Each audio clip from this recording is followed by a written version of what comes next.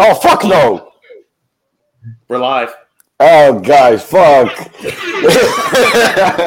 Good start. All right, welcome to the final scoop.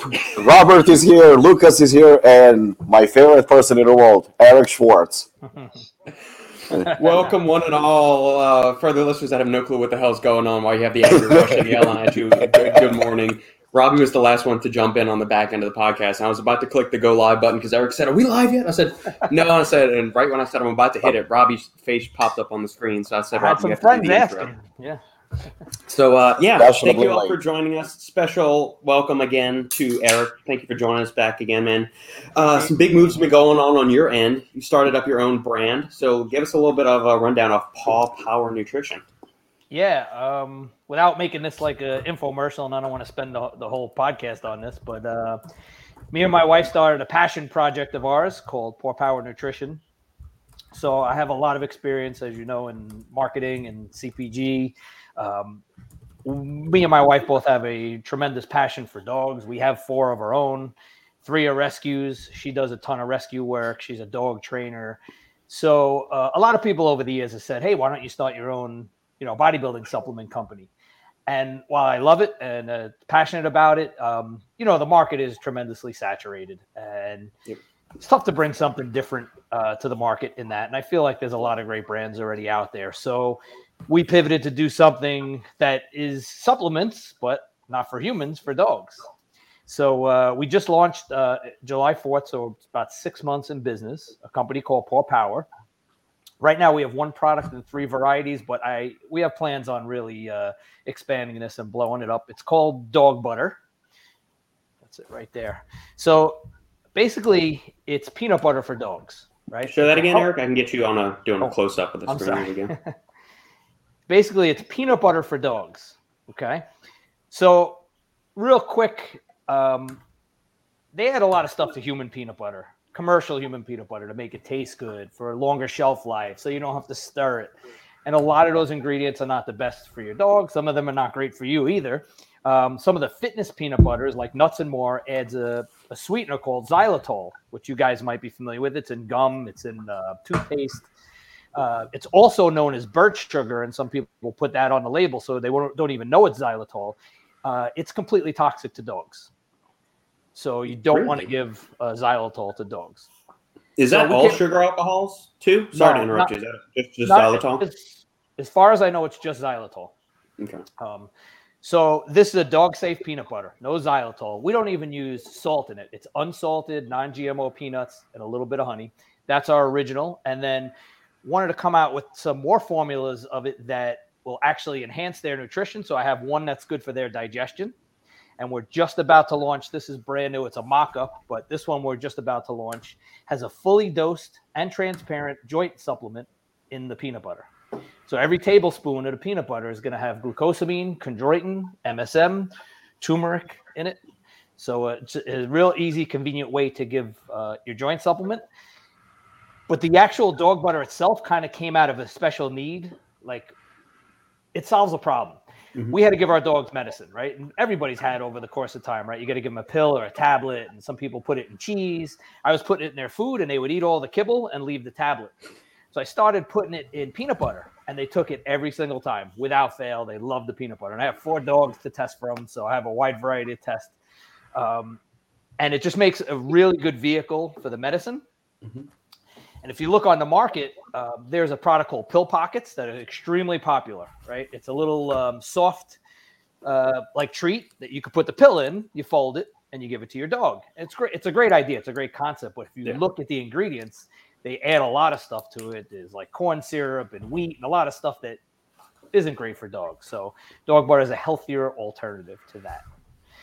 And one thing that's really important, again, I don't want to spend a whole podcast on this, but one thing that's really important is we wanted to do something with a mission, and we give back every single month a portion of our sales to a different dog rescue every month. We make a donation. My wife vets them. She makes sure that they're legitimate rescues. They take care of the animals. They're a 501(c), and we present them with a check each month based on the prior month's sales. And we're going to continue to do that forever as long as this company's around. Outstanding. Now, you are somebody that has a tremendous amount of experience within the supplement industry, from the marketing, advertising side, getting the word out, doing a lot of brand building.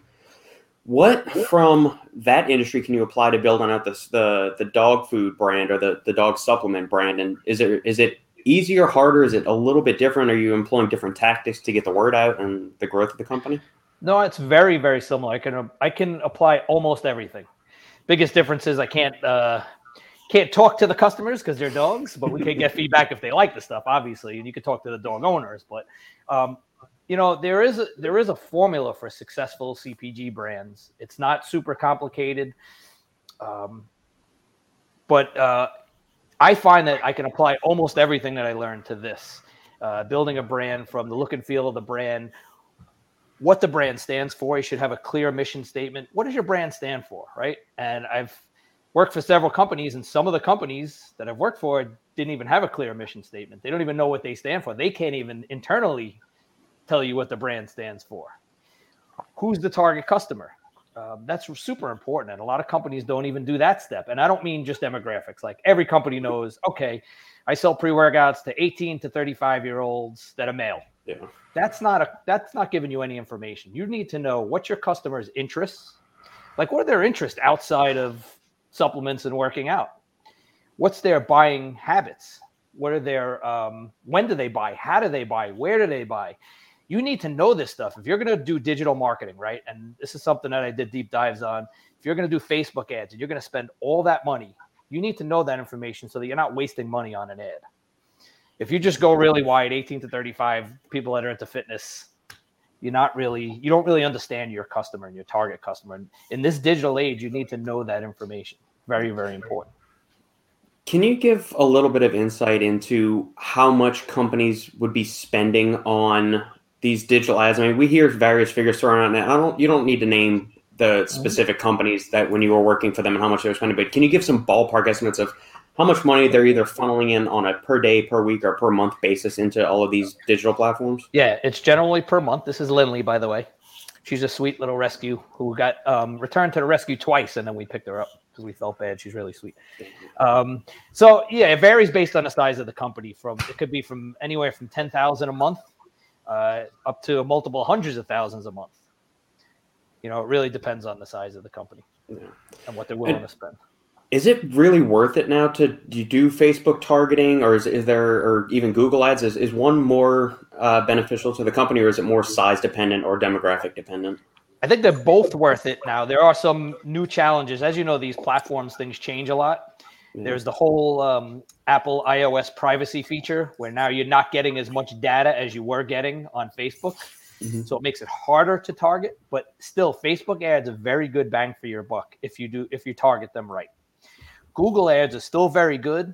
The thing with Google is you really got to keep an eye on it, or it'll spend your money very quickly without getting results. A lot of things with these digital ads is you have to monitor them, and you have to look at the analytics and make adjustments. A lot of people, especially high up in companies, they don't understand it, and they think it's set it and forget it. Okay, you set an ad, you put the picture, you put the text, you put a link, and then you leave it alone for the rest of the month and wait for your results. And you really got to look at it almost on a daily basis to see if those ads are performing. And if they're not, why stop spending your money? It's really a golden time, actually, as an advertiser, right? Years ago, it was a magazine ad, and you would take out a page in Flex magazine for $10,000, and you had zero statistics except for you knew how many magazines were circulated that month, but you have no idea who looked at your ad. You have no idea who took an action on your ad. Whereas nowadays with Facebook, you get stats, you get analytics right away. And the best thing about them is to do some split tests. You can do A/B split tests on Facebook. And what you do is you spend a little bit of money. You take two different ads, right? One could be a video, one could be a picture. Same offer, same product. And you run a little ad for a week or two. Usually generally takes about 4 to 7 days for those ads to start performing. And you can see, and a lot of times one of those ads will perform much better than the other. Like, let's say the video gets much more traction. So then you stop spending the money on the picture, and now you shift your money towards that video. Right? Interesting. It's really a golden time to advertise right now. So if you're trying to get content to rank on Google, up higher in the search engines, you use things called like search engine optimization programs. Do they have something similar for ads to where like you can craft? It helps you find keywords to put in the ads so that the ads pop up higher or seem more alluring to the consumers or something like that? Yeah. So when you do, when you put in your Facebook ad, there are keywords that you type in. It's called interests, and you put people's interests. So if you try to target somebody who does CrossFit, you do CrossFit words that'll target, so that it'll pop up in their feed. Okay. And I guess how quickly is it changing? So, I mean, I've tried to go down a little bit of the SEO rabbit hole, and it's kind of like doing a stock market or social media, just stuff in general. It's one of those things that it seems like this never-ending hole that you just go down, and you have to devote. It basically needs to be somebody's full-time job doing that, and I'd rather focus on the nerdy shit side of supplements and things like that. So, how intricate is it? Yeah, I agree with you that you should have someone, if you have a company and it's large enough, you should have just one person dedicated to SEO optimization. If you don't, and you're a small company, and I'll tell you right now, with Paw Power, I'm doing everything. So I don't have full time to dedicate to just SEO. So my strategy there is just putting out really good content on the website, and I'll put out blogs with certain words that will help it rank up higher in SEO. Mm-hmm. But if there are people that you can hire that are specialists, and you can hire somebody part-time to do it also. But yeah, there is a strategy involved. I'm not an SEO expert. I know more of the Facebook ads and stuff, but it is important. And how competitive is the dog functional food space? It is very competitive. Or pet functional foods. I guess we can blow it out not just to dogs, but pet functional foods and it's everything. It's a huge market. Huge. It is very competitive. However, in the spot where I started with the peanut butter, there's not a lot of dog peanut butters. There are a few. There's like 4 or 5 companies, but not as many as there are in, like, let's say, dog food or dog treats. I mean, there's a tremendous amount in dog treats and dog food. But it's a big market, and it's only growing. I did a lot of research before we started it. People got a lot of pets during the first pandemic, the first lockdown. Millennials are spending a lot of money on their pets. Yeah. So it's a growing market. And now I'm assuming you're doing some D2C sales. So through the website, you're doing some direct stuff. How do you go about interacting with, are you reaching out to pet stores? Are you reaching out to maybe even, GNC vitamin shops? Because people, when they're in there buying their supplements for themselves, they might see a supplement for their pet. And I know something like Controlled Labs has released a certain line of like specific pet supplements for that. So do you see yourself finding a niche with like getting the Paw Power peanut butter into there? Yes. So again, I'm a one-man show here with this. So trying to do everything. So I have I'm in 6 mom and pop pet stores in the New York, New Jersey area right now. Mm-hmm.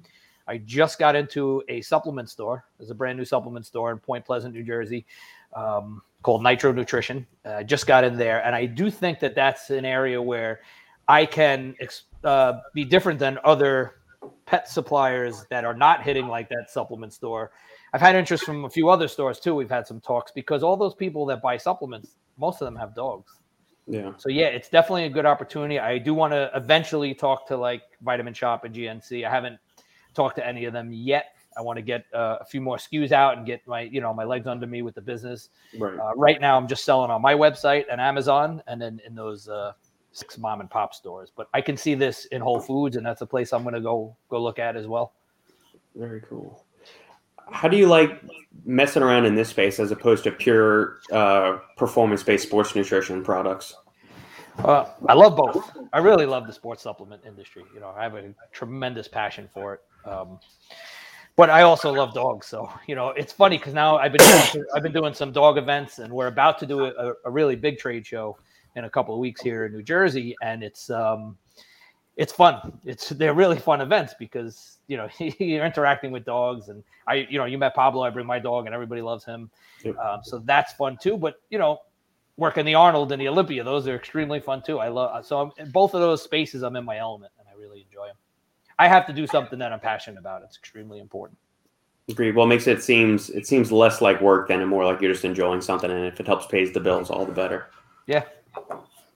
Awesome. Creamy. The dogs jumping around in the back are so fitting. Yeah. Eric showed us before we hopped on the podcast. He's got 4. So there's 3 right there. You could see there's 3. And Pablo's sleeping. I don't know if you can see. There's Pablo over there. This is Biggie Smalls right here. He's our newest. He was a foster. We were only supposed to keep him a few days, but the other two dogs adopted him, so we had to keep him. Awesome. Yeah, for our new listeners tuning in, you got any questions for Eric or for me, Robbie and Lucas, fire away. If you didn't see Eric's first appearance on the show, he is a longtime industry veteran that did lots of work with Animal and NutriBio, and now he's working the Paw Power Nutrition. So I have my animal mug because Robbie didn't give me an Apollon mug, so I have an animal mug. Yeah, Robbie, for such a coffee fiend, where are the Apollon coffee mugs? Well, look, I have some Bloody Hell here. Fair enough. I have some 50-50. Damn. There you go. Bro, you're doing a plugs for Apollon. You should get a fat discount. I was waiting for that. I have the barbecue sauce in my refrigerator too. So we can get your opinion on that. How does that taste? Because I haven't tried that yet. That's another one of my passions is barbecue. I'm very serious about barbecue. I actually did a barbecue competition a few years ago, and let me tell you, it was one of the hardest things I ever did in my life. So I take barbecue very serious. So I'm going to say this: it's very good for something that has very little calories and like no carbs. You can't go into it expecting it to be Sweet Baby Ray's, like which is phenomenal, but loaded with corn syrup and sugar and all that stuff. Yeah. For what it is, for in that space with the low calories, it's very, very good. And I could see it definitely while dieting. I could see it. Like I said, if I had to choose, if the calories were equal, I'd go with Sweet Baby Ray's. But for the nutrition aspect, I would go with the Apollon. Yeah. Do you have a preferred rig setup for your smoking? And then do you have a preferred protein that you like to barbecue, or you kind of like to go around and do everything? Well, I've kind of done most of them because we had to do it for the competition. My first smoker was a very, very moderate, is a Weber Kettle Smoky Mountain. It's their bullet smoker. It was like a big long one, vertical smoker, very inexpensive because I didn't know if I was going to stick with it. So I didn't want to spend a lot of money on it. And it did really well. And I actually used that thing in competition and everything. I've since upgraded to a pellet smoker, which a lot of the hardcore barbecue smoking guys don't like. Because it takes less work. Like you could almost set it and forget it. It has Wi-Fi. I could sit in my house and change the temperature and stuff, but it's a lot more convenient to use. So I have both, but I like the pellet smoker a lot. Preferred meat, I really like. So there's different styles of barbecue for people that really aren't into it. Like if you go to Kansas City, it's very sticky sweet. They use a lot of sauce. You go to like the Carolinas, they use a vinegar-based sauce. They do more pork. I like Texas barbecue, which is mostly beef, very minimal seasoning. They use like salt and pepper. I really like brisket. It's the hardest one to cook. I like beef ribs a lot, and I'm really good at baby back ribs. That's one thing that I know that I do really well. But brisket's the toughest one to make. Okay, all right. You mentioned brisket and beef ribs. Whenever you come down to Austin, there is a place that I'm taking you to Style Switch, and I'm going to get you the beef rib, and it looks like it came straight out of like the Stone Age with the Flintstones. Man, it is. Sandy gets that when you go there, and that fucker is. You're going to pay like $50 for it, but it's absolutely delicious. So I was in Austin one day, right? It was actually, we were at Universal. We were doing a road trip through Texas, and I was dying. If I'm a barbecue guy, I was dying to go to Franklin. But of course, we got there at like 3:00 in the afternoon, and they were sold out. Yeah, how's that happening? So I do have to get back there because I do want to go to Franklin. But we did eat at Stubbs that day, and Stubbs was really good. Yeah, Stubbs is solid. We can take you to Cooper's. Isn't too bad. Style Switch is my preferred one. Franklin's. Okay. I mean, Franklin's is Franklin's. It's absolutely just for the experience, Yeah, but you're gonna have to get there. I think they open at 10:30. You got to get out there at 7:00 with a lawn chair and just kind of like sit, like bring some donuts with you, or pick up McDonald's for breakfast, or just hang out or whatever and drink coffee while you're waiting for the line, and then you go through everything. Yeah, I just got to, it's like a bucket list thing, Yeah, absolutely. The Robbie and Lucas, you guys are being exceptionally quiet. I guess I put them to sleep. No, not at all. I'm actually listening, but I know Eric very, very well, so I know about the barbecue, and I know he's. I don't even know if I can call it passion or devotion or love for dogs, and I know, of course, about burgers, and I know a lot about Eric. So this is something for you guys to find out. I'm just gonna go straight for the kill. Why did you get fired from NutriBio? Wow. You did go for the kill, huh? Let's just say. You can say whatever you want. Of course, I was just going for the shock value.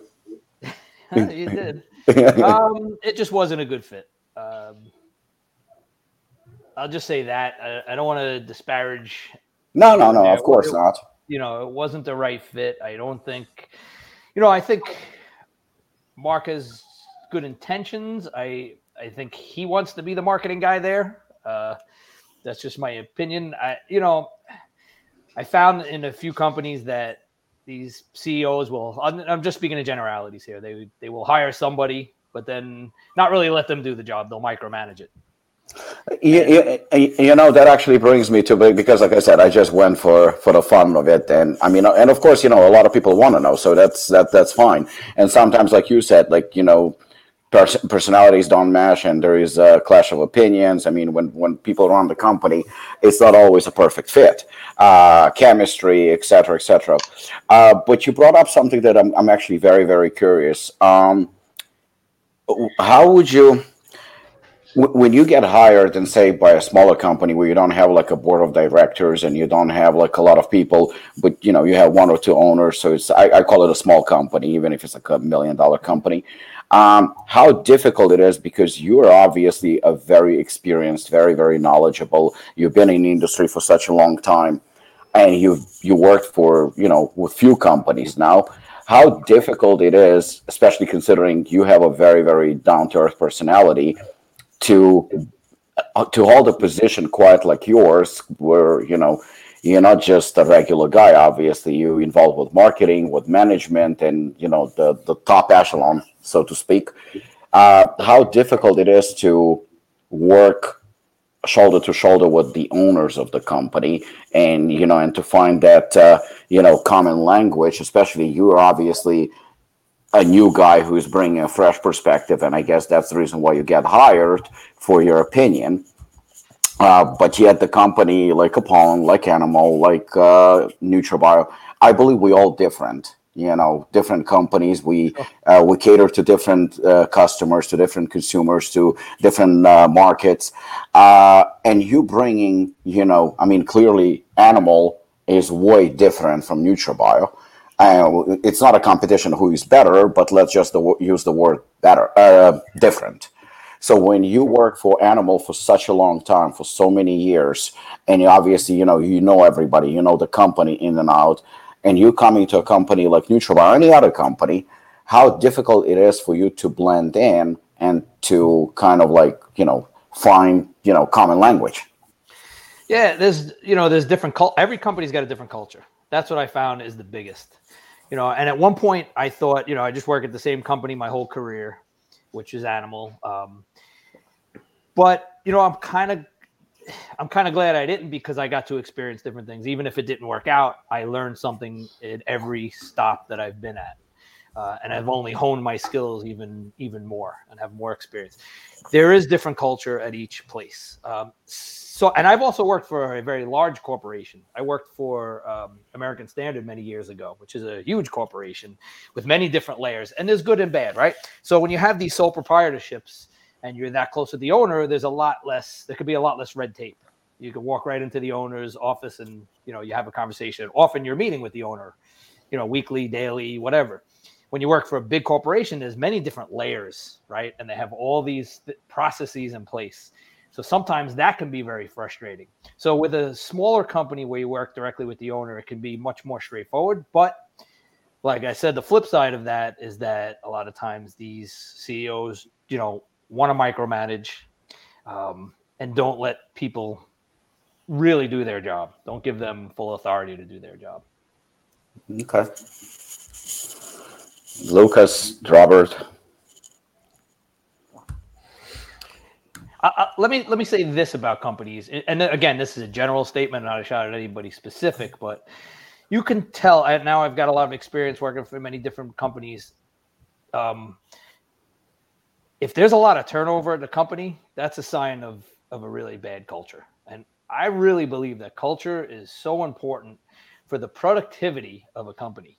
When there's a bad culture, and I've seen bad and I've seen good, bad culture really very low productivity. They don't get a lot done. They don't really move the needle much because people are caught up in this bad culture, and it's just bad energy and takes everybody away from their job. Whereas this good culture, everybody's working together in harmony simultaneously, and you really crank out some good stuff.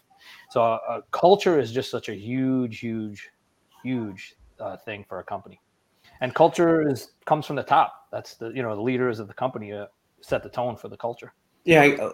Speaking on that point, what are some like day-to-day things that you can see kind of, I guess, when you walk into the office or just if you're having group meetings, what are some of the things that contribute or you could recognize as a sign of good culture versus something that's maybe a little bit more disruptive or not as productive?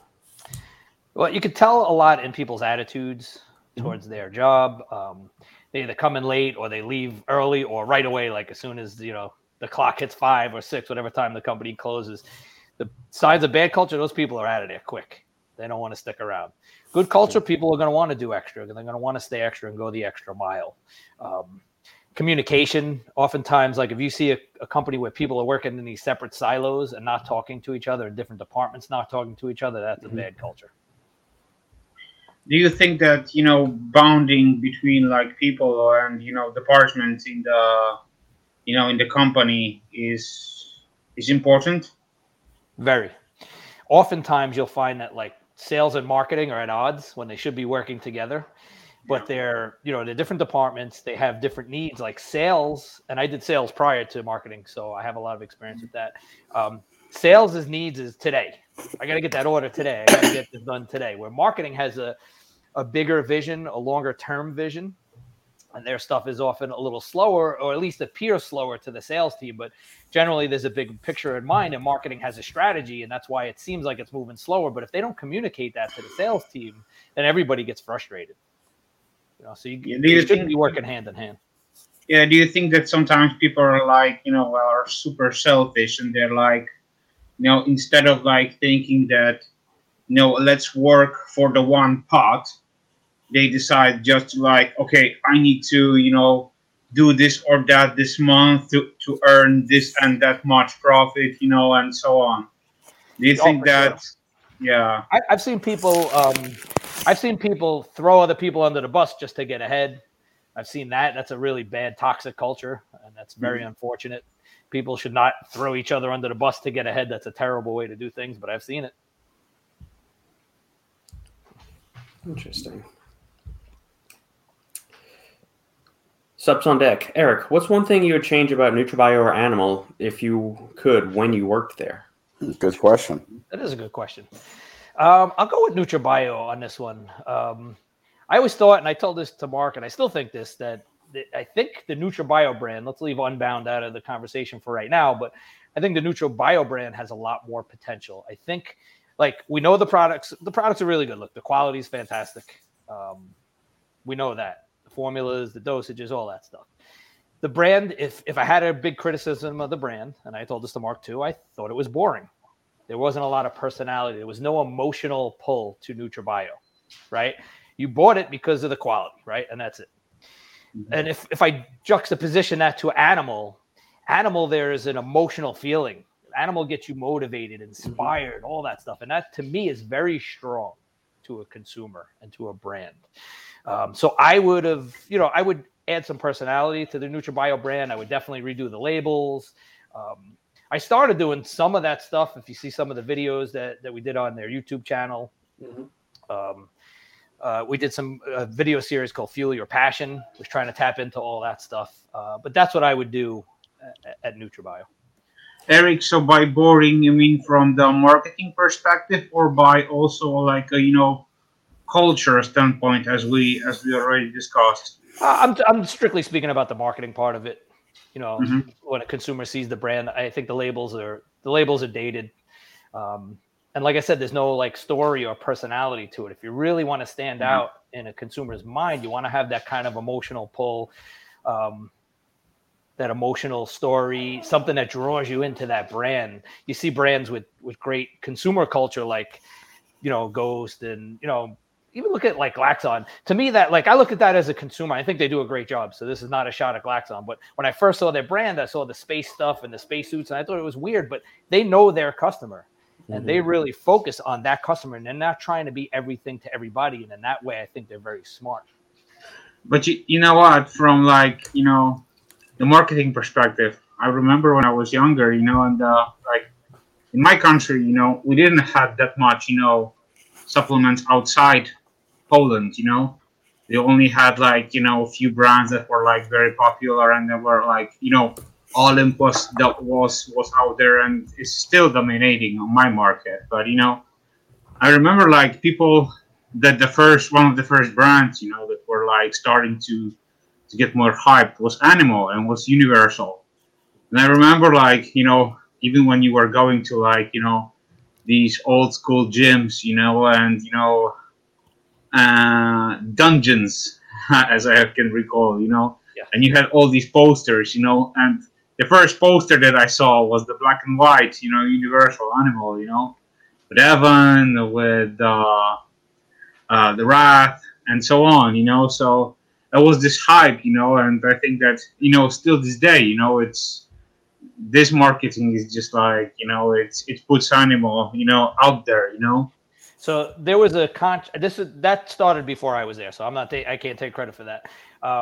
They made a conscious decision though to do something very different. If you remember back in that time when Animal first came out, it was Muscle Tech was like dominating the pages in the magazines, and they had guys in lab coats and these colorful ads, and this will increase your bench press 300%. And Animal said, let's do something completely different. And the first ad that they started was a black and white ad.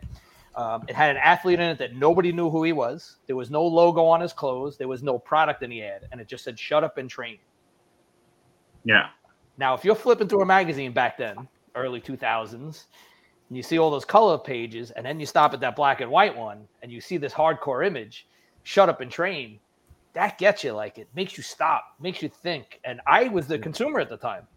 And I went on the website, animalpack.com, and I just got engrossed and read the articles for hours upon hours. And I said, these articles speak to me. This speaks to my mindset. They get it.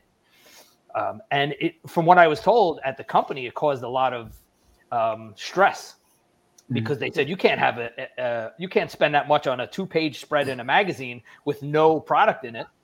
There was not a product in it. It just said, shut up and train, with an anonymous bodybuilder in it. And that was kind of the beauty of it. And it really drew people in. And their approach was to build a brand first and then sell products later, where a lot of companies, they just push products. One thing I'm curious about. So you're saying the labels may not be the flashiest, or they may need a little more pop, or they might need something to the story. What about, I guess, bigger brands, something like Optimum or Cellucor that move a lot of product, but there's nothing aggressive to their marketing. There's nothing. Is it just the fact that they're a legacy brand? They've been around so long? Because NutraBio has been around for 20 some odd years now. So is it? I guess that's from like the consumer's point of view. We're saying it needs to be a little bit flashier, but at the other time, there's still some things out there. They're not marketed as super flashy, aggressive, or not, and they still seem to be doing pretty well from like a sales point of view. I don't necessarily think they need to be flashy. I just think they need to be updated. There's too much text on the label, a little more minimal. Just my opinion, I would put the logo top center where it's more prominent. Sometimes you don't even see that logo on the side, and less text on it.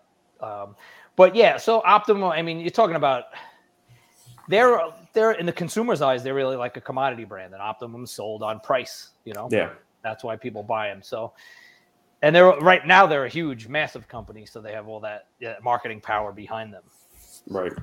I also think I actually thought that Robert's question was brilliant because you know what? I mean, we never look into it. We always look more into newer brands and, what the newer brands it's the same as music, I guess, and movies. Sometimes we just forget about that there is others that exist. And maybe movies is not really a good example because, there are certain that are just classics and better than the new ones. But I think a company like Optimum, for example, they're a lot older. The price is obviously a lot cheaper. And I still think, even if they're around for like the past 20 or 30 years or whatnot, I still think that they have that following that is just people that are a little bit more mainstream, and there's always going to be more of them, always. I mean, without a doubt. I mean, to them, Ensure is like fucking great protein source. But we know better. But the thing is we know better because I think we are in an industry and we have, today more knowledge. We know, like, we talked in the last podcast, like, for example, something like HMB. We thought that was like the greatest thing ever.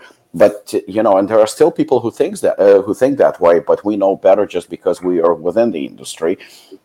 Somebody, a friend of mine, actually, and I'm not going to disclose not the company, not the name of the product. He just sent me this product, a photo of the product, and he goes to me, "This is the greatest product to help with so and so." Like I said, I'm not going to say anything else. And I looked at it and I was like, "Says who?" He goes, "I just ordered a bottle. I highly suggest you order too." I mean, the person is not from the industry, by the way. Mm-hmm. And we actually talked about this product recently. And I was like, as a friend, this is garbage. This is like complete garbage. And he goes to me, "What are you talking about? There's a doctor that confirmed this, and there is a doctor that confirmed that." And then he started showing me some, he says, "I found this research," and it was exactly what Robert actually talked about recently. It's not actually, human research or anything like that. It's just something that the company did, and it's not like independent studies and whatnot. Things that Robert said that are very, very expensive. So we have those consumers still that are buying into hype. We still have consumers that think, protein is protein, and they don't see the difference between different types of protein as well. So they will go for the cheapest one.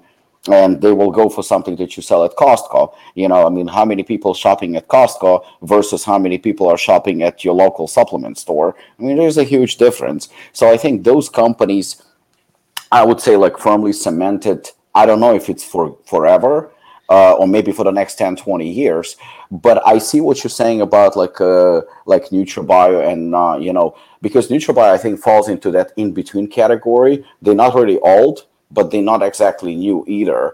And, I think that even though I think Mark is very, very knowledgeable and he definitely stays with times, like, he works with people, because it's not a secret, like Robert, who can advise him on certain like new ingredients and new supplements and whatnot. And I think that's great because he taps into that area and he wants to stay current with what's going on right now.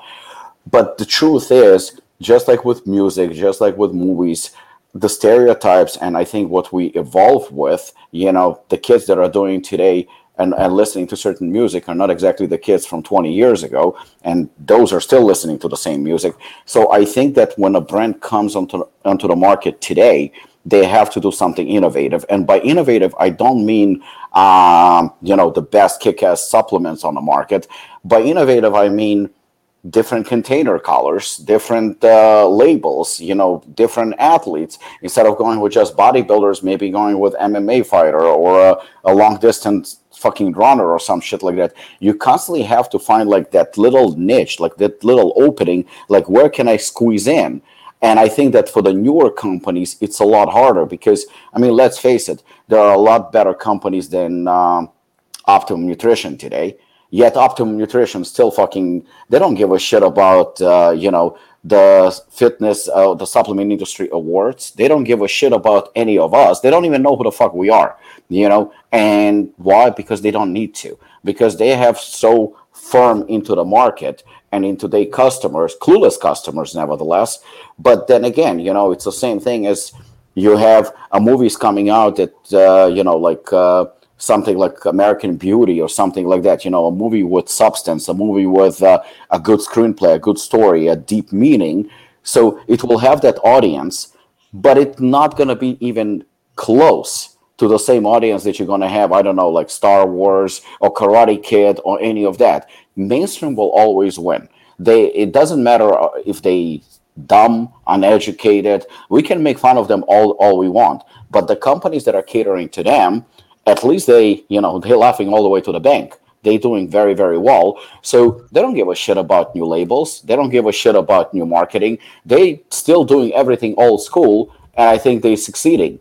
But if you are with a newer company, I'm talking Morphogen, Apollon, Lycopro, Glaxon, Ghost, you constantly have to be innovative. You constantly have to be one step ahead of the competition, know your market. Like you said, Lexion knows their market, whether you like the products or not. So does Ghost. So does Apollon. Not everybody likes Apollon products either, which is fine. But as long as agree, as long as you know your product, as long as you know your niche, as long as you know like what are you doing and kind of like cater to that, that's all that matters. No, that's a good sign of a brand is that it's not for everybody. One of the biggest marketing mistakes that companies make is that they try to be everything to everybody, and that's a huge mistake. Yeah. What's up, bros? Eric, this is some of the most well-articulated and to-the-point marketing talk I've heard in a long time. Not bad for a Jersey boy, Eric. Not bad. New York. I live in New Jersey now, but I'm from New York. So there you go. Okay, well that's all the difference then.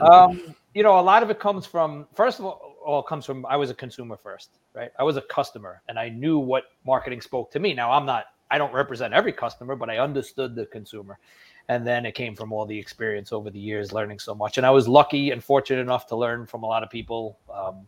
Like I said, every stop that I went to, I learned a lot of stuff. So. Yeah. One thing I'm curious about, is it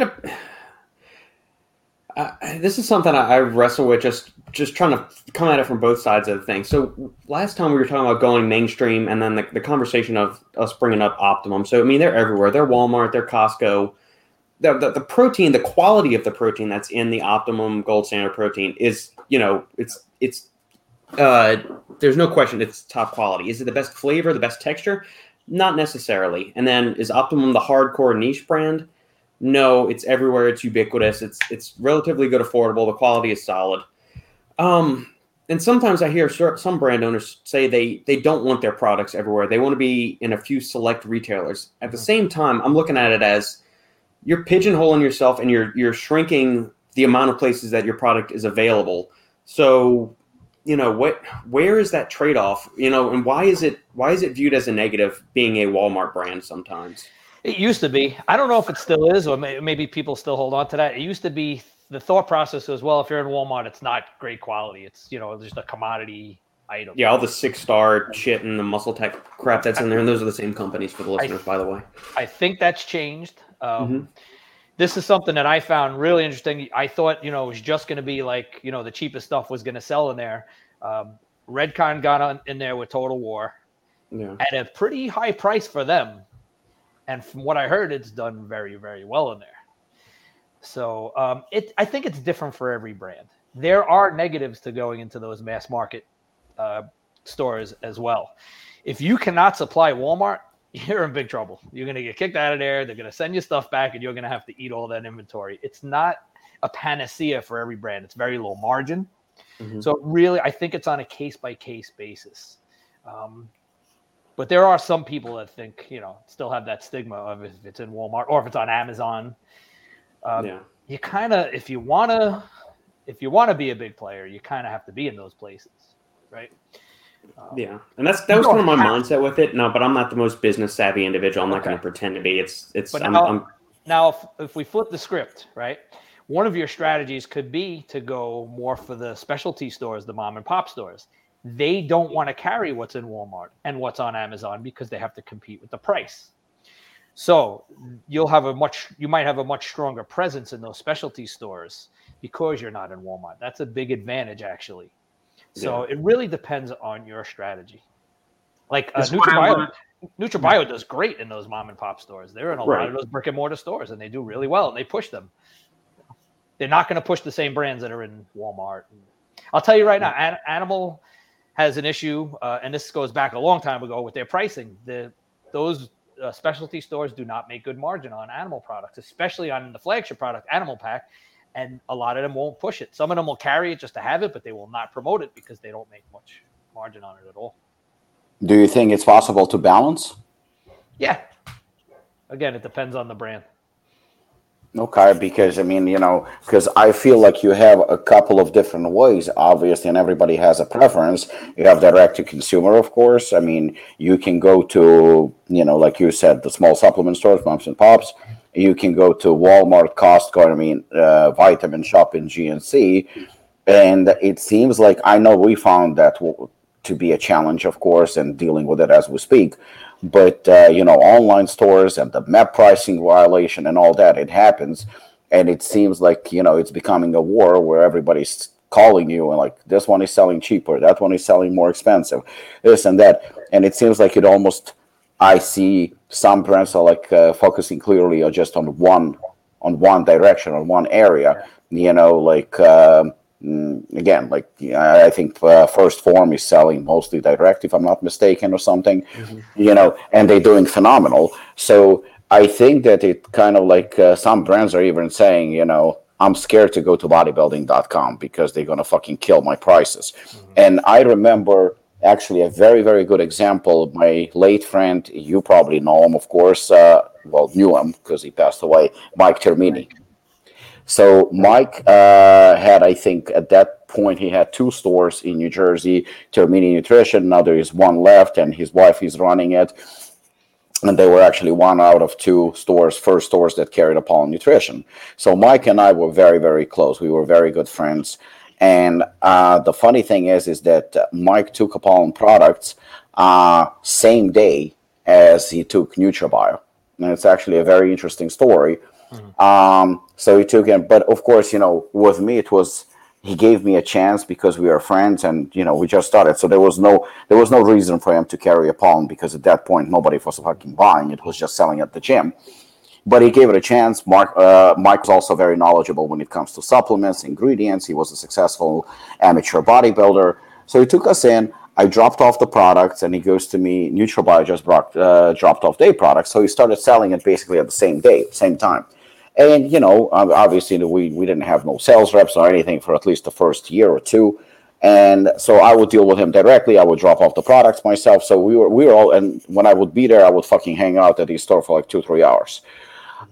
One day, after maybe about a year or 2, Mike is calling me. And as you remember, Mike was very, very calm, very, very quiet. Reserved. He was the opposite of me and Lucas. So Mike called me one day and he started. Don't talk shit about me. Fuck you. And he started screaming like crazy. I'm like, what the fuck? I couldn't even understand what he was saying. I was like, did I do something? All of a sudden he goes, fuck NutraBio, fuck Mark, and he goes on and on and on. And at that point, I think Mark was still maybe even manufacturing our products, maybe not. I don't remember. I don't think so, actually, at that point. And he goes on, I was like, relax. I was like, what happened? Well, Mark started selling to bodybuilding.com. I was like, okay. And again, I was not very knowledgeable. I was not very experienced. And he goes to me, do you know, he says that bodybuilding.com sells, I even remember the product. It was Intrablast. Is it Intrablast? It's called Intrablast, right? Yep. So he goes, they're selling Intrablast cheaper than Mark is selling it to me. I was like, I'm pretty sure I said there is some kind of a, mistake. I mean, I don't think Mark would do it intentionally, honestly. I actually defended Mark because I did not believe that it's the case. Right. And he's cursing out Mark. He's super pissed. I'm done with NutraBio. I don't want nothing to do with their product. He just goes fucking crazy. I was like, before you do that, I said, why don't you call Mark? Because clearly you were dealing with a sales rep.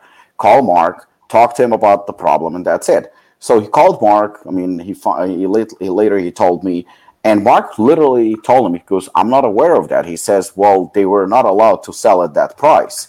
He says, obviously it's a mistake, or, bodybuilding.com did it on purpose. So basically the price was changed, and apparently there were a lot of complaints.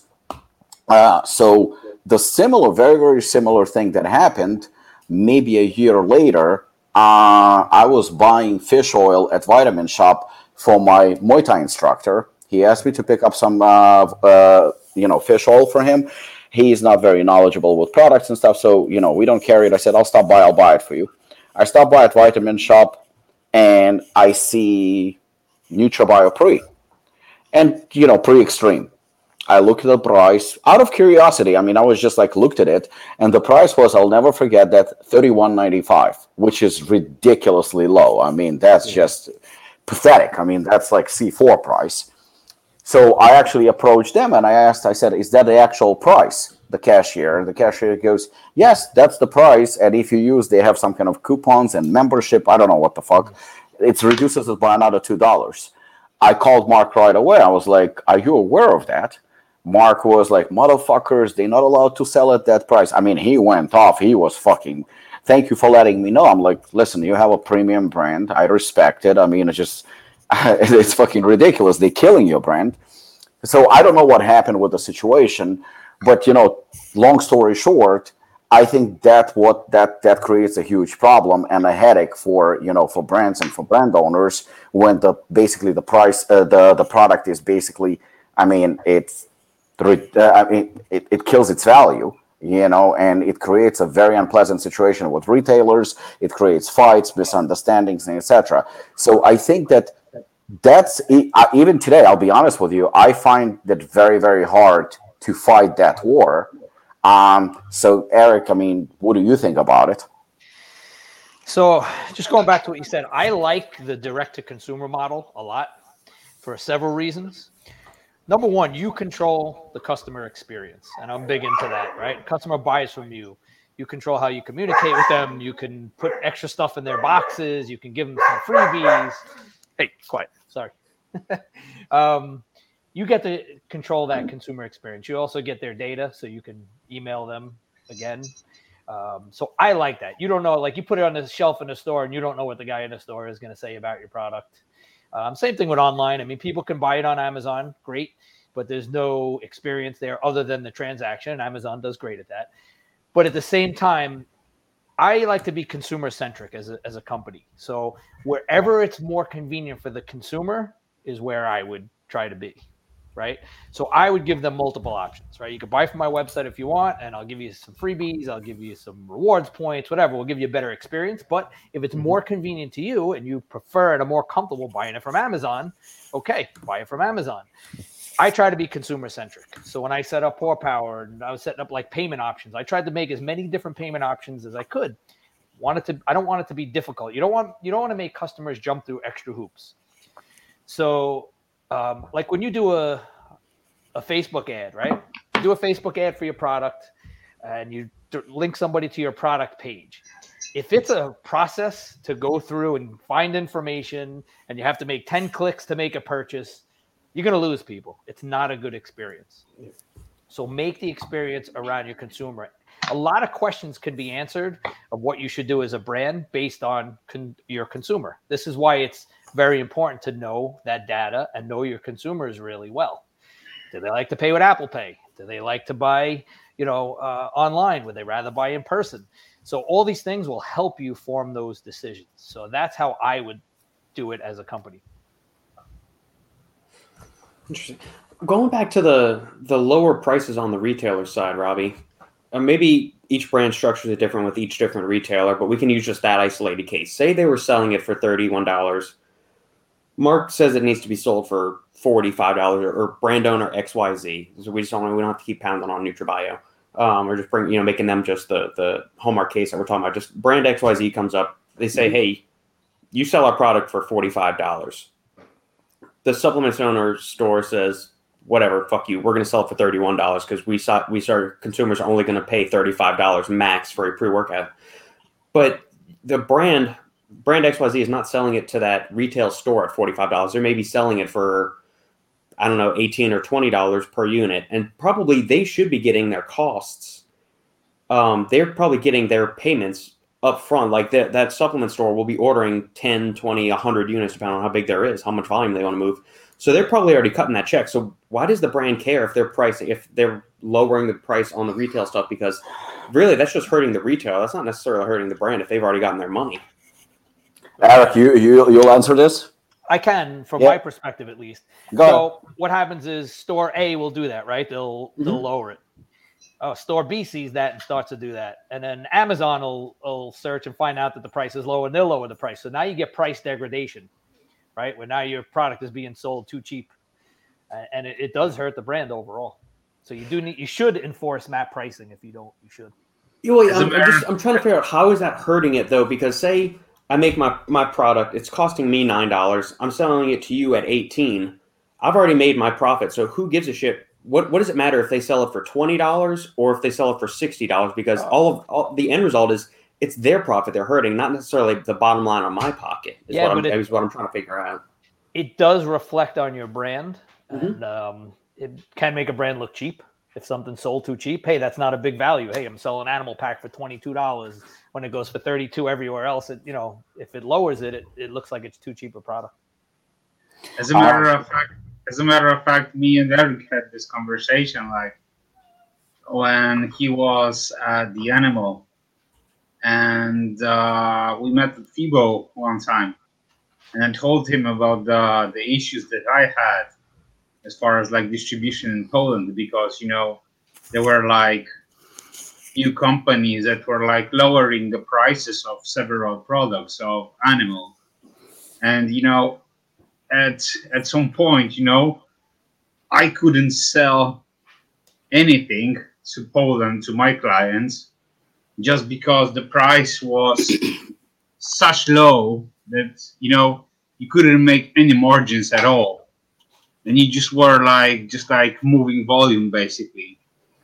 So you were trying to to sell the products or give the highest discount on the like super low volume stock, just to like move the product before it was like expired. So that was like a huge issue for us. So that's the main problem as far as like price wars, and that's what I hate about that. If the price is on the good level and everyone is sticking to it, then you have a great policy to do business. But without that, this is just like it's a pain in the ass, because you're trying to like jump over on on every client, basically. Yeah, well, I guess what I'm confused as like if you're an informed supplement consumer, if I can find a really good product for really good dosages, say I can find a Pollen's pre-workout, I can find Hooligan, and I can find it for $30 a tub. I know that the ingredients are quality. I know the dosages are there. It doesn't devalue the brand in my mind if I can get it for $30 instead of paying for $60 at some other retailer. So I'm trying to see like how does that, because then we're getting into the thing of just because something is priced high that makes it good, and that's not always true. No. Right. That's not the case. Robert, you're actually absolutely right. From a consumer perspective, obviously you want to find the best for the cheapest possible price, and that's 100% fine. And, nobody can blame you because let's face it, all of us are exactly the same. We're trying to shop for the cheapest price for the best, product. Mm-hmm. That's fine. The situation is as follows, you have different, we talked, we have different brands. We have shitload of brands. We have, lower quality. We have higher quality, underdosed, overdosed, rightly dosed, good ingredients, bad. I can go on and on and on. Yeah. So that is established. So, and this is not negativity on any level, but you have something like C4. I'm talking about the regular, not premium, just regular C4. Yeah, flagship one. So the flagship C4, the cost I think is the retail cost on average is about $29.95. I think something like that, around $30. When you look at the supplement facts, it's not very packed. It's not very fully dosed or anything like that. It's nevertheless, who gives a shit? It's a number one selling pre-workout in the world, but it contains what it contains. Now, on the other hand, you have a Pollen. So a Pollen is a Pollen, but C4 also, they manufacture not even thousands, they probably manufacture millions of units. So they cost, I'm not going to say what it is, but I suspect, and you suspect what it is, let's just say it's very low. It's extremely low. Yeah. While a Pollen, not even close, but with the dosages and the ingredients and a lot smaller purchasing volume, obviously the cost is not just a little bit, but few times more expensive. Correct. So now you have those two. So when obviously, to make profit, it's we pay the cost, then we have the transportation, and we have the cost of labels, and it's so on and so on and so on. By the time we sell it for about say $59, right? And it's a premium brand. It's like BMW, Mercedes versus Kia. So we sell it at that price. If we sell it to a store, we need to make certain margins because otherwise the company is going to go out of business. I mean, we have a lot of expenses, salaries, rent, etc., etc., etc. So we sell it. We need to make certain profits. It's very, very, very important. If I sell it to you, if I sell you Hooligan, say for example, for I don't know, $25, and I expect you, I tell you, Robert, you know what? We selling it for 59. I mean, obviously there are discount codes and fat discount codes. So, you can get it for average. Maybe there is like a huge sale, like, I don't know, 4th of July or something. So you can get it for 25% cheaper. Mm-hmm. But on average, it's $60 and you have daily coupons, say for like a 15% or something like that. Okay. So, you're getting the it priced like lower 50s. Now, I don't mind, say, for example, if somebody sells it like for $50 or $52 because it's more or less even, so it doesn't really matter. But now since you bought it only for $25, for example, even at 26, you're still making a profit. I mean, it's a shit profit, but you're not losing money. You still made $1. But guess what? Now you're selling Hooligan left and right. I mean, you're destroying everybody. And, if you're selling it inside your store and you're not doing any business online and nobody knows about you, it's just your local people that are actually shopping at your store, that is fine. You're not really hurting me. You're not really hurting other retailers. But if you are selling that price online, now everybody's going to go to you. Everybody. I mean, and if I don't enforce you to keep it at a certain level, guess what? Other people who are buying from me are going to say, like, hold on a second. I mean, why the fuck would I buy it from you if it's so cheap over there? It's just not worth it for me. I'm just not going to purchase it. So unless there is certain price integrity and stuff like that, I'm unable to sell to you because you know what? You both got product for $25. One is selling for 50, the other one is selling for 30 or 35. He's making profit. And also it devalues it. And then you have also people who are saying like, pre-workout is a pre-workout. And, you can't buy Mercedes for the same price that you're going to buy Kia. It just doesn't work that way. So that's the only thing where, I mean, it literally can destroy a company. I mean, we've seen that before where companies like literally got destroyed. Like take, for example, Radcon. I'm not saying they destroyed. They just changed the way they're doing things. But if you're going to walk into a mom and pop store right now, you're going to have a challenge to find Radcon products. You might even say like, oh, well. They don't want to carry them. Yeah, they don't want to carry them because you can buy it at Walmart for a lot cheaper. You can also buy it directly from Radcon and get like crazy deals. So the thing is, it's not doable. So the store is going to go like, fuck Radcon. I mean, they actually pissed with them because initially Radcon started as a company that sold to stores, but you know what? It changed. I remember again, Mike Termini, when Radcon just came, I think in 2016, he was telling me that he was getting Total War for like $20 or $21, which is very, very reasonable for that product. It's a good product. It was a good product. And they were probably making like a $10 profit or something like that. Again, average. But then I remember Mike was still alive and he discontinued it, I think, like within a year or two. And I remember walking in, I'm like, what the fuck? You had like half of your store was Radcon. What happened? He goes, why the fuck would I carry it? I'm making no money on it. They're selling it online a lot cheaper. So that's where you have to control like those prices. And, it got like, Jose just messaged us and he actually said about the price integrity and stuff like that. Because for him, he's our sales director. It's a fucking nightmare because they call him or they call Carolina constantly. Like, this guy is selling under the map because you told us there is a map price, but he's selling it under. And the stores are trying to, I don't mean the stores like retail stores. I'm talking online stores. That's the real danger. Because, if you have a little store in Austin, so who's going to fucking shop from you? People that live in the area? I mean, they're not going to go anywhere else anyway. So they're really not a threat and you are not a threat. But if you have an online presence like bodybuilding.com, DPS, those places, it's a problem. It can create a huge headache. I guess where I'm struggling, I don't see how it's a problem on the brand side. So one retailer only wants to make $1 profit. The other retailer says, well, I want to make $10 profit. So they're losing business for the people that want to go buy it cheaper. How is that my problem as a brand? It's not. You're the one that wants to keep the price higher and make a prior margin. I've already gotten my money from you. I think that's where it's like, that's what I'm having trouble getting my head wrapped around. And again, obviously, I don't have any education from like business classes or anything like that. So that's where I'm trying to figure out. I don't see if some retailer, as long as I've already got my money from them, so I'm making all of my profit possible. Now it just seems like it's a pissing contest between the other retailers right there. And that's not my issue. That's their issue to deal with. So if retailer A wants to sell it at $30, retailer B wants to sell it for $45, well, then that's there. It's on their job to convince their customers that I'm a better outlet. It's not the brand owner's fault by any means. I don't see how. That's where I'm having trouble getting my head wrapped around. And you're right about that. You're right. Now the problem comes is when you as a brand also want to sell direct to consumer. That's when you get that's when you're getting a problem. Yeah, at the end of the day, you also need to consider who you are doing business with. Yeah, if you're true.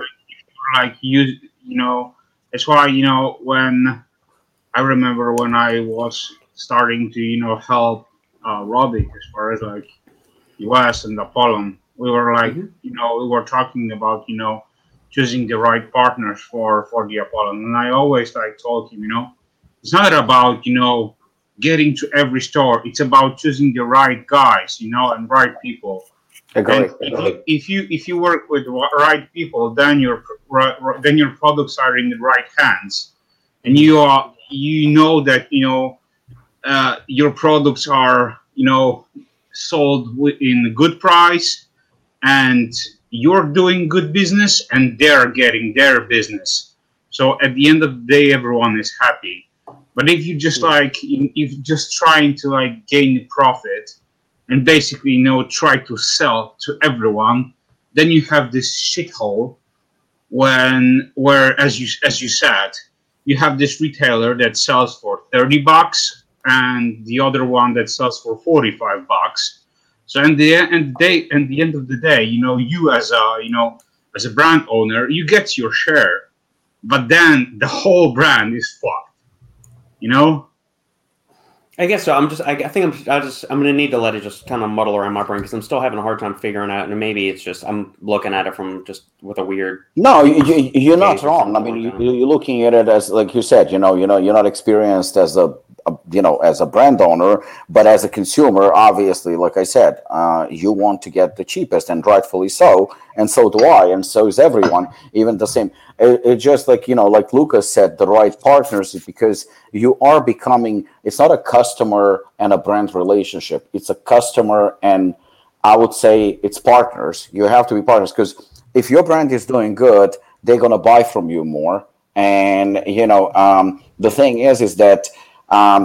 If you have two people are competing against each other, like say, for example, maybe DPS and bodybuilding.com, they both, online retailers and obviously convenience, and they ship to your door and stuff like that within a day or two. Mm-hmm. So that works. But when people are shopping online, they're going to go and they're going to shop for the cheapest one. Now, you sold the same product to DPS and you sold the same product to bodybuilding.com for $20. And, bodybuilding.com is selling it for $30, but DPS is selling it for $28. I mean, the smart consumer will also look into, am I getting a free t-shirt? Am I getting, how much I'm paying for shipping? Is it free shipping? A big yeah, shipping sometimes fucking fucks you in the ass. It's sometimes like the biggest scam because sometimes you pay for shipping more than it actually costs to ship. Yep. So you have to look into that. But shipping aside, gifts aside, everything aside, and just blindly concentrating on price only. So you have $30 from bodybuilding.com, $28 from DPS. The customer who shops online, he will check both retailers. Takes 2 seconds now. Yeah, right? It takes 2 seconds. So now they're going to DPS and they're buying from DPS $28. Bodybuilding.com, since they pay $20, they go like, fuck it, we can't sell. Let's drop it to 26. DPS will drop it to 24. At the end, one of them is going to barely make any profit on a product, or one of them is going to go basically, it's like playing cards. One of them is going to go, okay, fuck, I give up. He's going to call the company and is going to say, listen, I can't sell your product because I'm getting fucking killed over here. These guys are selling it, cheaper. I cannot compete anymore. So do something about it because, when I had a meeting, actually, Jose and I had a meeting with Natural Body last week, and Tim Gritzman actually brought up something very, very I mean, valid. I couldn't argue with him. He goes, when we are looking to work with, with a brand, we're looking for obviously, quality products, in-demand products, good pricing and stuff like that. But he actually mentioned something that I've never heard before. He goes to me, and we're also looking for protection. So they're looking for us to protect them against those who are devaluing the product and stuff like that, because we're spending a lot of money with you, but we cannot physically sell your product just because elsewhere it's so cheap that, what's the point for us to buy it from you in the first place? So you guys do something about it. It's not our job, so from that I think that's perspective, my issue. The supplement store is trying to blame you as the brand owner because they can't move your product. Again, that's not my problem as the brand owner. 100%. That's your problem as the retail shop. 100%. You're right. The problem you're going to have is that sooner or later, one of them, because if we're taking two as an example, one of them will drop you as a brand, which is also not necessarily a bad thing, because you still, now probably the other one is going to buy more from you. Yeah, so, that's where my brain's going. Like, there's always going to be somebody else or some other outlet, or I can make up that volume somewhere else. So just, but then you have a second problem. A second problem comes into effect where, okay, so you lost one of them, the other one is buying more from you, but now he cannot sell it for more. Why? Because he fucking reduced the price so low, and the customer got used to paying such a low price for a certain product. Then when you actually try to go back to normal, you just can't. They're not buying it because the product is it's of a lesser value, even though it's still a remarkable product. So, if you have a 3-day sale, like Memorial Day sale or Black Friday day, it is expected. It's 100% expected that you're going to sell it cheaper. So the diehard fans are going to fucking stock up on it, and you're going to sell a lot, the higher volume, lower margins, you will sell. But then it is expected also that the price is going to go back to normal. So when you run out of something, you're still going to buy it at the regular price. But if you keep that price very, very low for a substantial, prolonged period of time, you know what? I mean, once the price drops that severely, and I'm used to it, I get arrogant, cocky, and I'm like, well, fuck you and your quality. You are giving me for $20. I refuse to pay $30. Okay. Yeah. And the Sorry, thing is, I didn't mean to monopolize the conversation, guys. This is No, it's fine. It's actually a very good topic. Go ahead, Eric. Oh, that's the big. I'm sorry, I got distracted by the big guy. TR Hitman. The big issue with retailers in Australia is cross-selling to home brands. Bigger retail stores that have the most coverage also make their own entire range, so they will trash talk every brand that they stock except for their own, so that they can make more margin and have exclusivity, so customers can't buy home brand anywhere else. And noobs don't know any difference, so they keep going back and buying the home brand. GNC's done that for years here in the U.S. They had their own brand, and they would give their employees commission on pushing their brand. So I heard for years consumers would go in asking for Animal Pack, and the GNC guy tries to convert them to the GNC pack. Yeah. But yeah, I've heard that about Australia, Europe too. So many more local brands nowadays than there were years ago. Yeah. I have a similar situation in Poland. Here in my country, you have this massive distributors, local distributors, and basically each one of them has its own brand.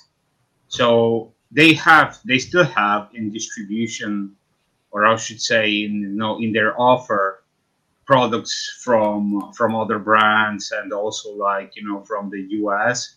But in most cases, if they are out of stock, or they have a super limited stock, they basically push to their own line, and at the end of the day, that's what's most important to them, just to push their own stuff.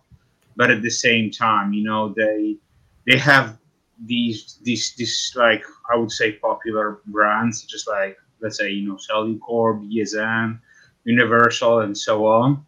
But for them, these brands ain't that important. So sometimes to push their own lines, they lower the prices of the brands that they don't give a shit about, and just to push their own lines. So at the end of the day, they are lowering the prices of the brands that, for example, me as a Prometheus distribute in Europe.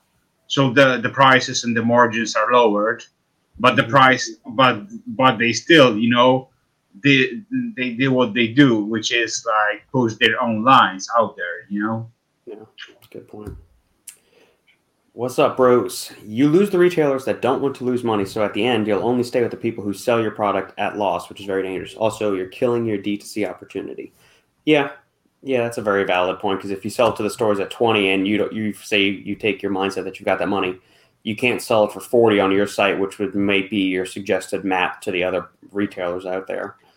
That's a valid point, too. I think people just look for reasons to call Carolina. I don't think that.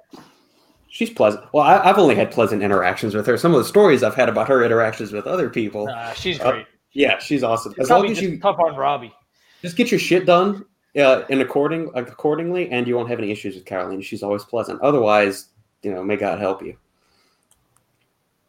So, keep any other comments or questions rolling for Eric, guys. It could be supplements, could be training, anything like that. Because you're also a competitive powerlifter, aren't you, Eric? Yes, sir. Are you training for any coming meets or anything like that? Not a specific one. I'd like to do one this year, but I don't have one picked out. But I just enjoy training. I used to compete in bodybuilding. I just love the whole lifestyle. Would you have a favorite of the major power lists? Yeah, deadlift is always the most fun. Yeah. Yeah. It's just, to me, it's like the purest of all the lifts. You're just pulling it off the ground, there's no momentum to start or anything. Yeah. Do you mess around with some of the variations of deadlifts, or do you primarily stick to conventional and sumo, or do you ever do any trap bar deads?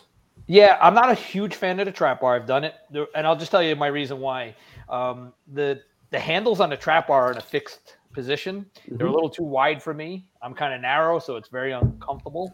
Other than that, I like it in theory. So if somebody has one with an adjustable, where you can adjust the width of the handles, it's cool. But I've done deficit deadlifts. I've done block pulls, which I like, Romanian deadlifts. Yeah, I like all different variations of it.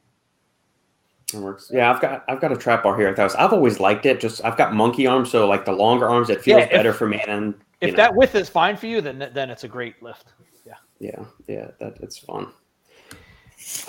I can bring up something if nobody else has any other comments at the moment. Something that I think is a huge opportunity in the supplement space. That it's not too late to get out. It's a little bit late, but it's not too late to get in on. And there's a tremendous opportunity on TikTok right now. This goes for all businesses, but we can talk about the supplement space in specific. And I don't know if you guys saw this in the news or were aware of this statistic, but in 2021, TikTok was the most visited website, beating out Google. Just take a moment to think about that. It's tremendous. That's impressive. I've never been on it. I don't even know how it works, but that's starting. Bro, I'm not even on IG, so. Oh boy, you're behind the times. You're talking to a couple of dinosaurs, but that's. I mean, what isn't it just like really short dance clips or something like that? Like that's what my impression was. So a couple things. Things always evolve, right? Yeah, this happens with every social media. So it used to be a platform called Musical.ly, and it was like 14-year-old girls on there, right, just singing.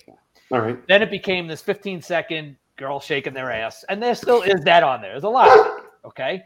But they've expanded it now. There's a lot more people on there. There's information on there. There's people giving out training and nutrition advice. Mm-hmm. They've expanded it. Now you can do up to 3-minute videos. So it is evolving quite a bit.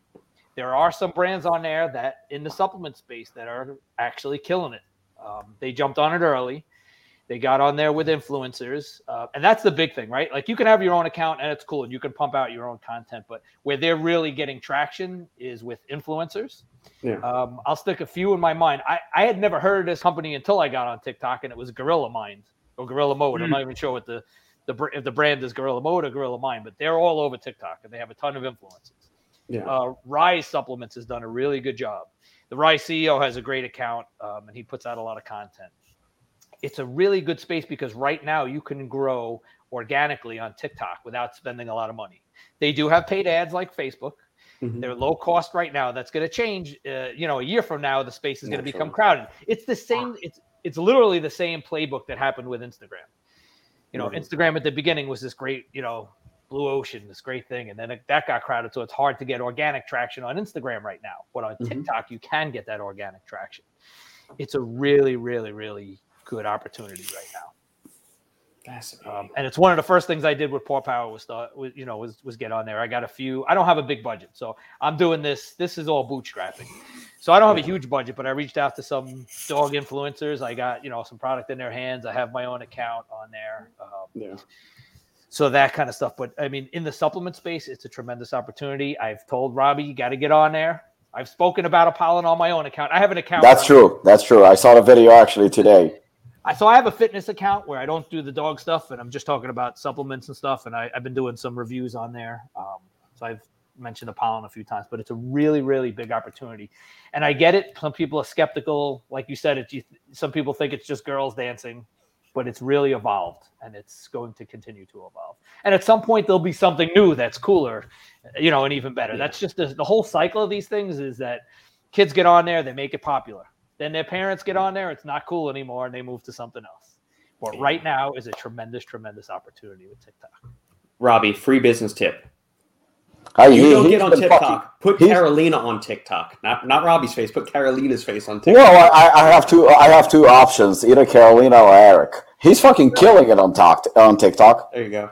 Well, you could do that, or you can go the route of just getting a bunch of influencers on there. I would probably do a mix of both. Have your own account, but also work with influencers on there. That's how I would do it. There you go. Can we have Eric talk a bit about the dog's side of his life? Sure. Sure. So really, me and my wife, we had an original pack of 3 dogs. I had no dogs until I bought a house. That was like the thing. I was like, living in an apartment, and I was like, you can't really have a dog. But as soon as I bought a house, we had gotten 3 dogs. My wife, she was my girlfriend at the time. She had a dog existing. So we had that dog, and then we got 2 others. It was a bulldog and a French Mastiff, kind of like my big guy, female. None of those 3 are alive anymore, but they all lived long and healthy lives, which is great. In fact, I was telling Robert this. I'm not a tattoo guy at all, and I was never going to get one. But when this dog passed away, she was a French Mastiff female. I just felt really compelled to get it. And this was my English bulldog. She used to come to the gym with me for like 10 years. Miss Olympia was her name, and it's her actual paw that's on our logo. I didn't want to do just a generic line art logo, so this is her actual paw print that's on there. And then we started rescuing dogs, and Pablo was our first one. He was from Puerto Rico. My wife did some volunteer work with a rescue in Staten Island, and they went down there 3 or 4 years ago and they had those hurricanes. And in Puerto Rico, they don't have shelters and rescues. So there's all these dogs running in the streets. They call them satos. They're street dogs. So they brought back a mother who was pregnant and a whole litter. And we took one of them, which was Pablo. And then we had gotten another French Mastiff, which is Aries, the big guy here. And that was it. We were just going to stick with those 2. And then my wife's volunteering at the shelter. And every day, we should take this dog, we should take that dog. And I'm like, we can't keep taking all these dogs. But then we hear the story about Lindley, the spotted one, who she was returned twice. And we went to the shelter, and she's in the corner in a cage crying. And I'm like, we got to take her home. Just bring her home. As long as she gets along with the other dogs, I said, we'll do a test trial. We'll bring her home. She got along with everybody fine. And then the last guy, Biggie Smalls, we got a call from the rescue, and they said, can you just foster him for a few months? And I said, I swear, I'm telling you, God's honest truth. We're not keeping this guy. We're going to foster him. He's a cute puppy. Someone will adopt him. We had him for like 2 weeks. There were a few people that wanted to adopt him, but they didn't meet the criteria. We only work at rescues that are like, give it to families where they know they're going to have success. They're kind of pretty strict about it. And he really bonded with the big guy, Aries and Lindley. I mean, they really bonded a lot. So we wound up keeping him too. So we have 4 dogs. It's crazy. I don't recommend it. It's too many dogs, but we love them all. My wife's a dog trainer as well. So that helps because she teaches me how to train the dogs. I spend most of the time with them because I've been home, working from home. My wife's been out. So I've learned a lot about training dogs and dog psychology. And we just love them. Dogs are they're not for everybody. Not everybody has them. But what's great about them is they're always happy to see you. They don't judge you. Yeah. They're really not moody. And they just bring a lot of joy and just have this great bond with them. So that's one of the reasons why we like, what we do with the Paw Power is in that we can give back to those rescues, because those rescues are amazing. A lot of these rescues, they just work on donations and they put in a ton of work. They get calls at 3 a.m. There's a dog here that, that's been abused and needs a home, and they'll go pick up that dog. And now they got to take it to the vet, and they got to pay for all that stuff up front. And they work on donations. So, they do some amazing works. And one of our things besides giving them donations is we want to shine a spotlight on these rescues and give them more visibility so that people will hopefully rescue more dogs. Fascinating. Is there a more optimal setup for the dogs to sleep? Because some people have dogs, they kennel them and they put them in the kennel at night. Some people let them have them sleep on the bed or like in the bed with them. Someone will have like a little doggy bed at the foot of the bed. Is there one from like that's most optimal for like the dog's health and mental faculties and all that kind of stuff? I don't know about that, but I think it depends on the dog and their disposition. So Miss Olympia, my bulldog, who I loved more than life, she was great with people, but she was not good with other dogs. And there were a couple of nasty fights, and she had to sleep in the kennel. In fact, the last couple of years of her life, we had to have a muzzle on her in the house because she would attack the other dogs a couple of times. So these dogs, these 4 get along really good, so we can have them in the bed. It's not a problem. But some dogs are not good in the bed. Dogs have resource guarding sometimes, and they'll think the bed is theirs. And they'll fight with the other dogs because they'll claim that bed. So It's really like an individual basis. Okay. Fascinating. Cool. I like sleeping with my dogs. I like having them in the bed, but not everybody likes that. Some people, it bothers them. There's nothing wrong with crate training or kenneling a dog. It's actually, if you do it right, it's very healthy. My dogs will go in their kennel on their own. If I leave the door open, it's their little house. It's their little safe space because we train them the right way on it. It's never used for punishment, ever. There we go. All right. Jojo coming in. Hey, fellas. Hey, Jojo. Hope everything's going well with the work route today. Anything else you wanted to bring up before we put a bow on the package, Eric, and send the gift out the door? No, I just appreciate everybody's time. Appreciate you guys having me on here. And like I said, I love the business. I want to see, companies do well. I want to see consumers do well. I'm always an advocate for the consumer, and I've always been that. Whenever we were in meetings, when I did work for supplement companies, I always had the consumer in mind because that's who I was. I started out as a consumer, and I always have that in mind. Advocate for the consumer. And I think, again, as a business, if you put the consumer first and their needs first, the profit will come at some point. Yeah. Eric, I have a question. Obviously in the industry, this is I know how nice you are and friendly, and so this is not a trick question or anything like that. But just you clearly you watch the podcast, me well, Robert, Lucas, Shane, and the last month or two there is a lot of talk about and we had arguments among ourselves, of course. So this is just like I'm curious about your opinion from Funny, Shane can comment, but he can't talk on the podcast. Shane? That's interesting. You can't, Robert. We can't accuse him of anything. He's Lord. All right. Well, just because Shane is not hopping on the podcast, I'm going to tell people specifically: do not go and subscribe to the Stack 3D podcast this week. Say that for next week. I'd say punish him for the rest of the year. The question is that. With everything, obviously, we are in a situation right now with a pandemic and with everything that is going on, the entire world is impacted by this. But, of course, gyms and supplement industry as well, of course. Sure. We have gyms going out of business nonstop. I'm not very much aware, in terms of supplement companies who is going out of business, who is struggling. I heard that quite a few companies are struggling, but again, this is just rumors. I don't have any concrete information or facts. I would like, your perspective or opinion, if you have, on the subject as for the past year, what you observed in the industry, which companies, perhaps stood out for you personally, your whole idea about this situation with, brands of the year and supplements of the year and companies of the year. It's just like how you see it. It doesn't mean that it has to be the right answer. I'm just more curious because you're such a, it's going to sound like you're old, but you're such a veteran of the industry and everybody really respects you. And I'm just curious, as an unbiased opinion, what you think about last year, companies in general? If you want to name some, go ahead. If you don't, that's fine too. Just your opinion. Definitely an interesting and challenging year for all brands. As you know, as a brand owner, you said about the supply issues is one thing. How about the cost of raw ingredients? I mean, I heard creatine's up to like 10 times what it normally costs, and whey protein. So it's been a challenging year. So I do respect the brands that really pushed forward and, didn't use the pandemic and the situation as like an excuse, right? Some companies you could easily like just mail it in. Hey, we're going to be conservative.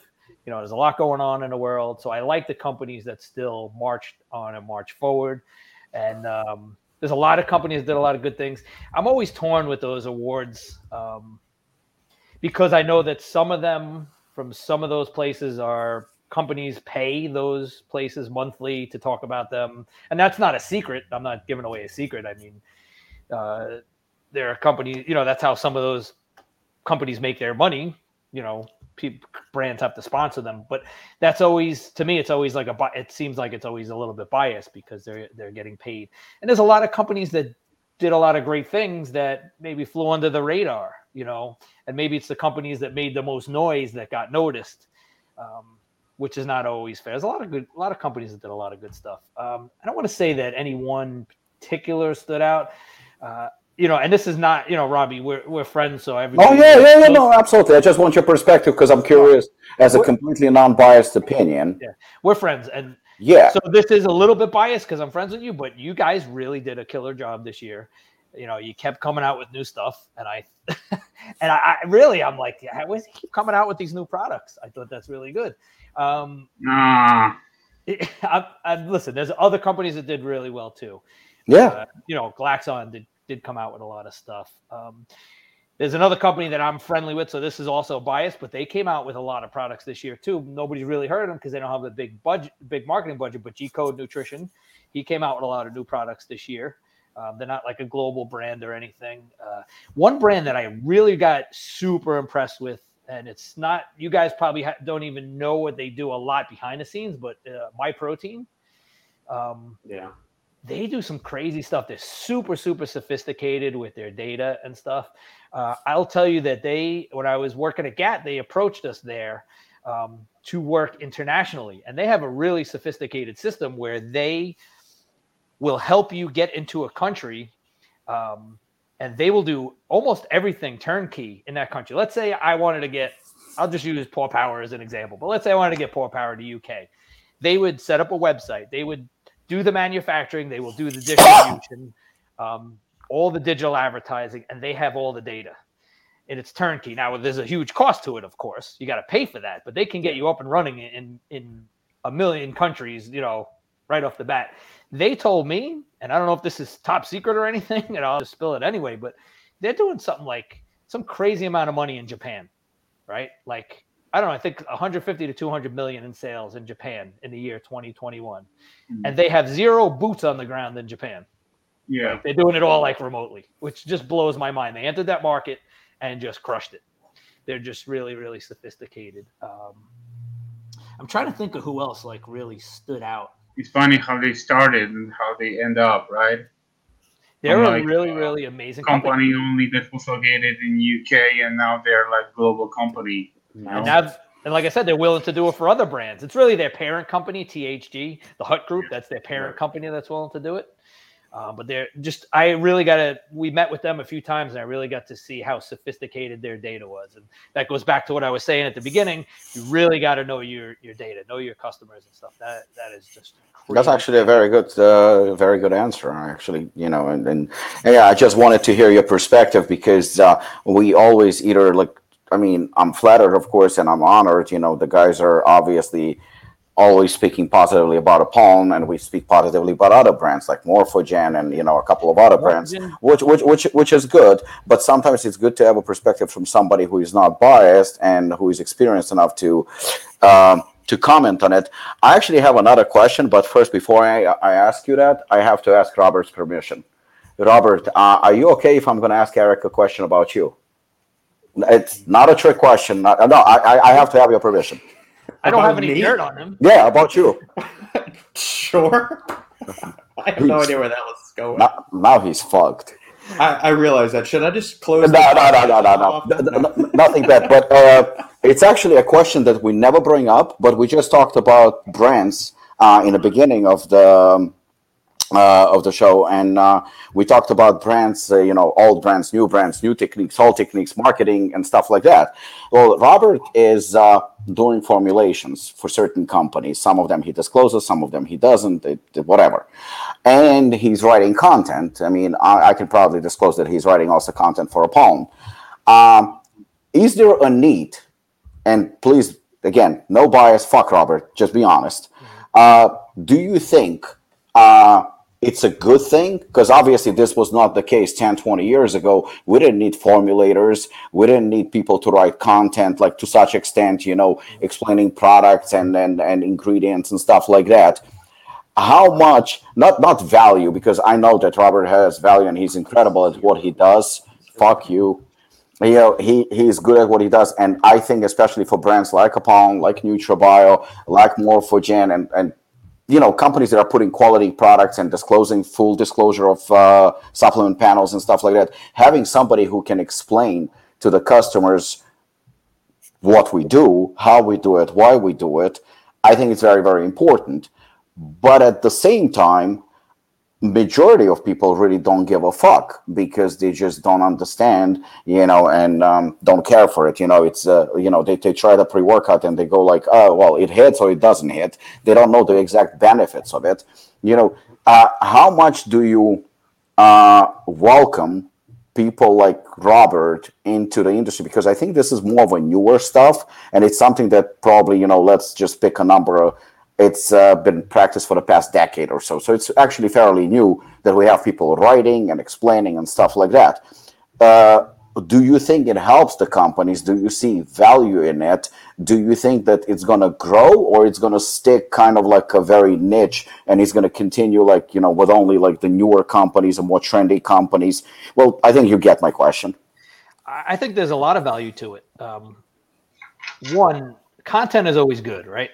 So if you're providing a value to, think about the end consumer, right? There's so many choices, right? I go online, I search for a pre-workout. There's so many choices. If one company can explain something to me and goes a little more in depth in there, telling me, why something works, that will sway my buying decision. You have to ask yourself as a brand, why should somebody buy from me, right? You're a brand owner, right? So you think, and this is normal human psychology. My brand's the best. But think from a consumer's perspective. There's how many? 40, 50 different pre-workouts. Why should I buy yours? Why should I buy Apollon? What makes it stick out? What makes it different than any other brand? So that's just another layer of adding value, because now you got a guy like Robert who can explain things and makes me more comfortable about the formula and reinforces the buying decision. The other thing that it does help SEO and search engine optimization. So it's a double-edged thing. I think it is a big value. Okay. And it makes you seem more, it makes your brand seem more like the expert in its field rather than just selling a product that's transactional. And just to go back, because I had a little more time to think about it, when you said brands that did a lot of stuff, one that, Lucas, we were talking about earlier was I think C4 and Cellucor has done a crazy job this year. Bringing on Kevin Hart and these WWE guys, and just kind of like, they didn't do a full rebrand, but they really promoted the hell out of the C4 Energy this year. Their collaborations with Starburst and stuff was cool. They just put out that brand video at the end of the year, which was really, really cool. Yeah, they reached different, I would say, like, different sports, different areas, and so on. Not only like a mainstream, but they also reach like to basically normal people, and they're right now everywhere. And from what I've heard, you can also like buy their energy drinks in normal local moms and pop shops, which is like super convenient, and it also allows the brand to grow, right? But I wanted to ask you one more question before we end up the podcast. Is there anything that excites you for this year, for 2022?